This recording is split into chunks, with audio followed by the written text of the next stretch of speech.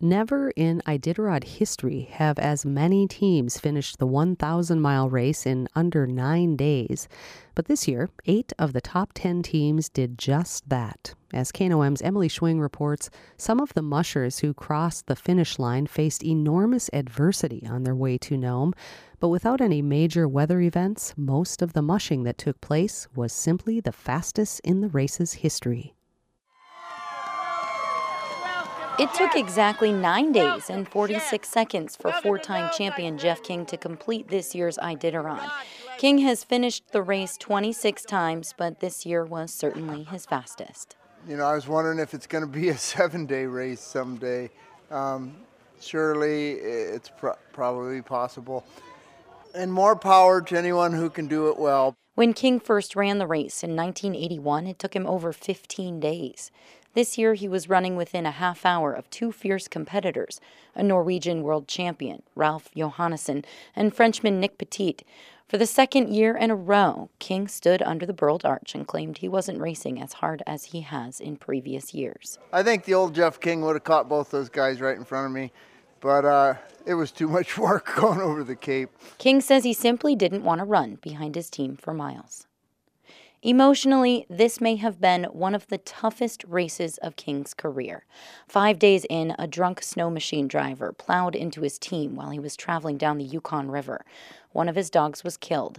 3 others were injured. Quite frankly, the snow machine that hit us went by so fast, I don't think the dogs really realized what happened. It was more of a absolute blur from which only the ones who were impacted really realized what happened. King decided to proceed with the race, in part to avoid the media frenzy that ensued following the incident. It's real easy to imagine and recognize what a bummer that night was on the trail, but the fact is, it could have been so much worse. But he says the incident certainly changed his race. Basically, I had to leave 25% of my dogs, and I had less options.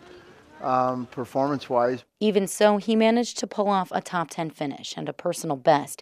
In fact, his race time is one that would have won the race 5 times in the last decade. It was really hard this year. It was really hard. Allie Zirkle also had a run-in with the same snow machine on the Yukon River. The experience had a serious impact on her, both emotionally and mentally.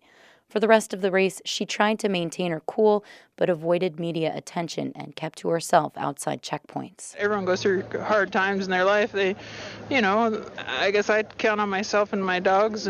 But she managed to pull off a 3rd place finish and her second best run time, 8 days, 18 hours, and 46 minutes. And then Alaska talked back, and every checkpoint I went through, people were so supportive, and I couldn't just be with myself. It turned out I was with everyone, and that's probably what a person ought to do anyway. You look tired. You've been running all the way. The dogs are supposed to do the running.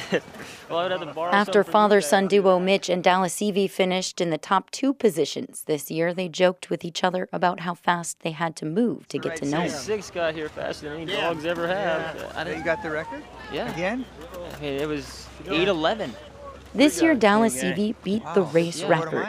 It's one he set himself, and he beat it by 2 hours, completing the 1,000-mile journey in 8 days, 11 hours, and 22 minutes. Mitch Seavey also achieved a new personal best time. I thought we were going to be within half an hour for it. It seems that most of the teams, even in the top 20, were able to surge toward Nome. After Brent Sass's team refused to leave the White Mountain checkpoint, he was forced to rest his dogs for nearly a full day. I mean, I knew I was on the edge, but I came to play the game, and we poured it all out on the field and gave it all we could, and came up a little short. But I mean, even with the extra rest, his run time would have put him in 3rd place 3 years ago. This year's race trail was a hard-packed combination of ice and snow and, in places, bare dirt. When he pulled across the finish line in 8th place, Norwegian Ralph Johannesson seemed surprised at the lack of severe weather and extreme cold. No problem, and weather, sunshine mostly every day. So,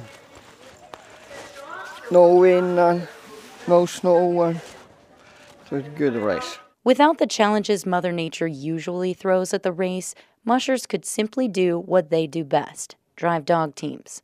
A combination of high-quality dog care, mental toughness, and resiliency brought many of them to Nome in record time. And if they watched closely, spectators got a rare glimpse into the technical skills and savvy strategizing that plays out during a long-distance sled dog race. At the end of the Iditarod Trail, I'm Emily Schwing in Nome.